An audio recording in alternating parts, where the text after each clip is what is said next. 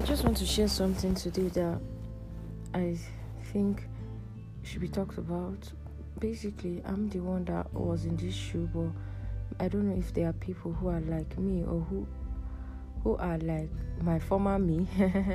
Because okay, so I used to be this person that I don't tell people I love you except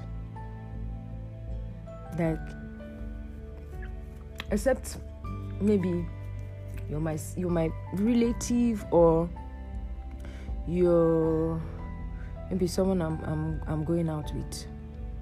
Yeah, but then I realized that putting all those barriers in our minds, and because then to be honest, the reason why I didn't used to tell people I love you and all of that is because I felt that if I tell you I love you, I really actually care about you, but I don't want you to go and start reading meaning into what I'm saying and thinking that, oh, she likes me, she's tripping for me and all of that. So but then recently I have come to understand that, see, telling people you love them, that's just it. I love you is I love you. It does not matter whether they start reading meaning into it or not, but the fact is that you're actually letting them know that you love them. And love is what empowers people to be the best version of themselves. So we just need to give people love, and not stop loving. And then another thing is to discard the mindset that people should not tell you they love you. Before I used to even be that bad. I'm like, don't send me kiss emojis, don't send me those funny emojis. But it's just a thing of the mind.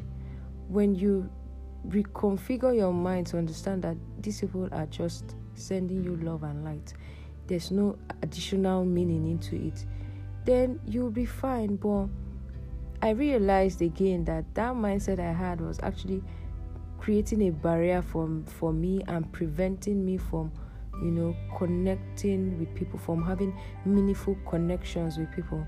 So my message this morning is just about restructuring your mind about love, about giving love and receiving love from people.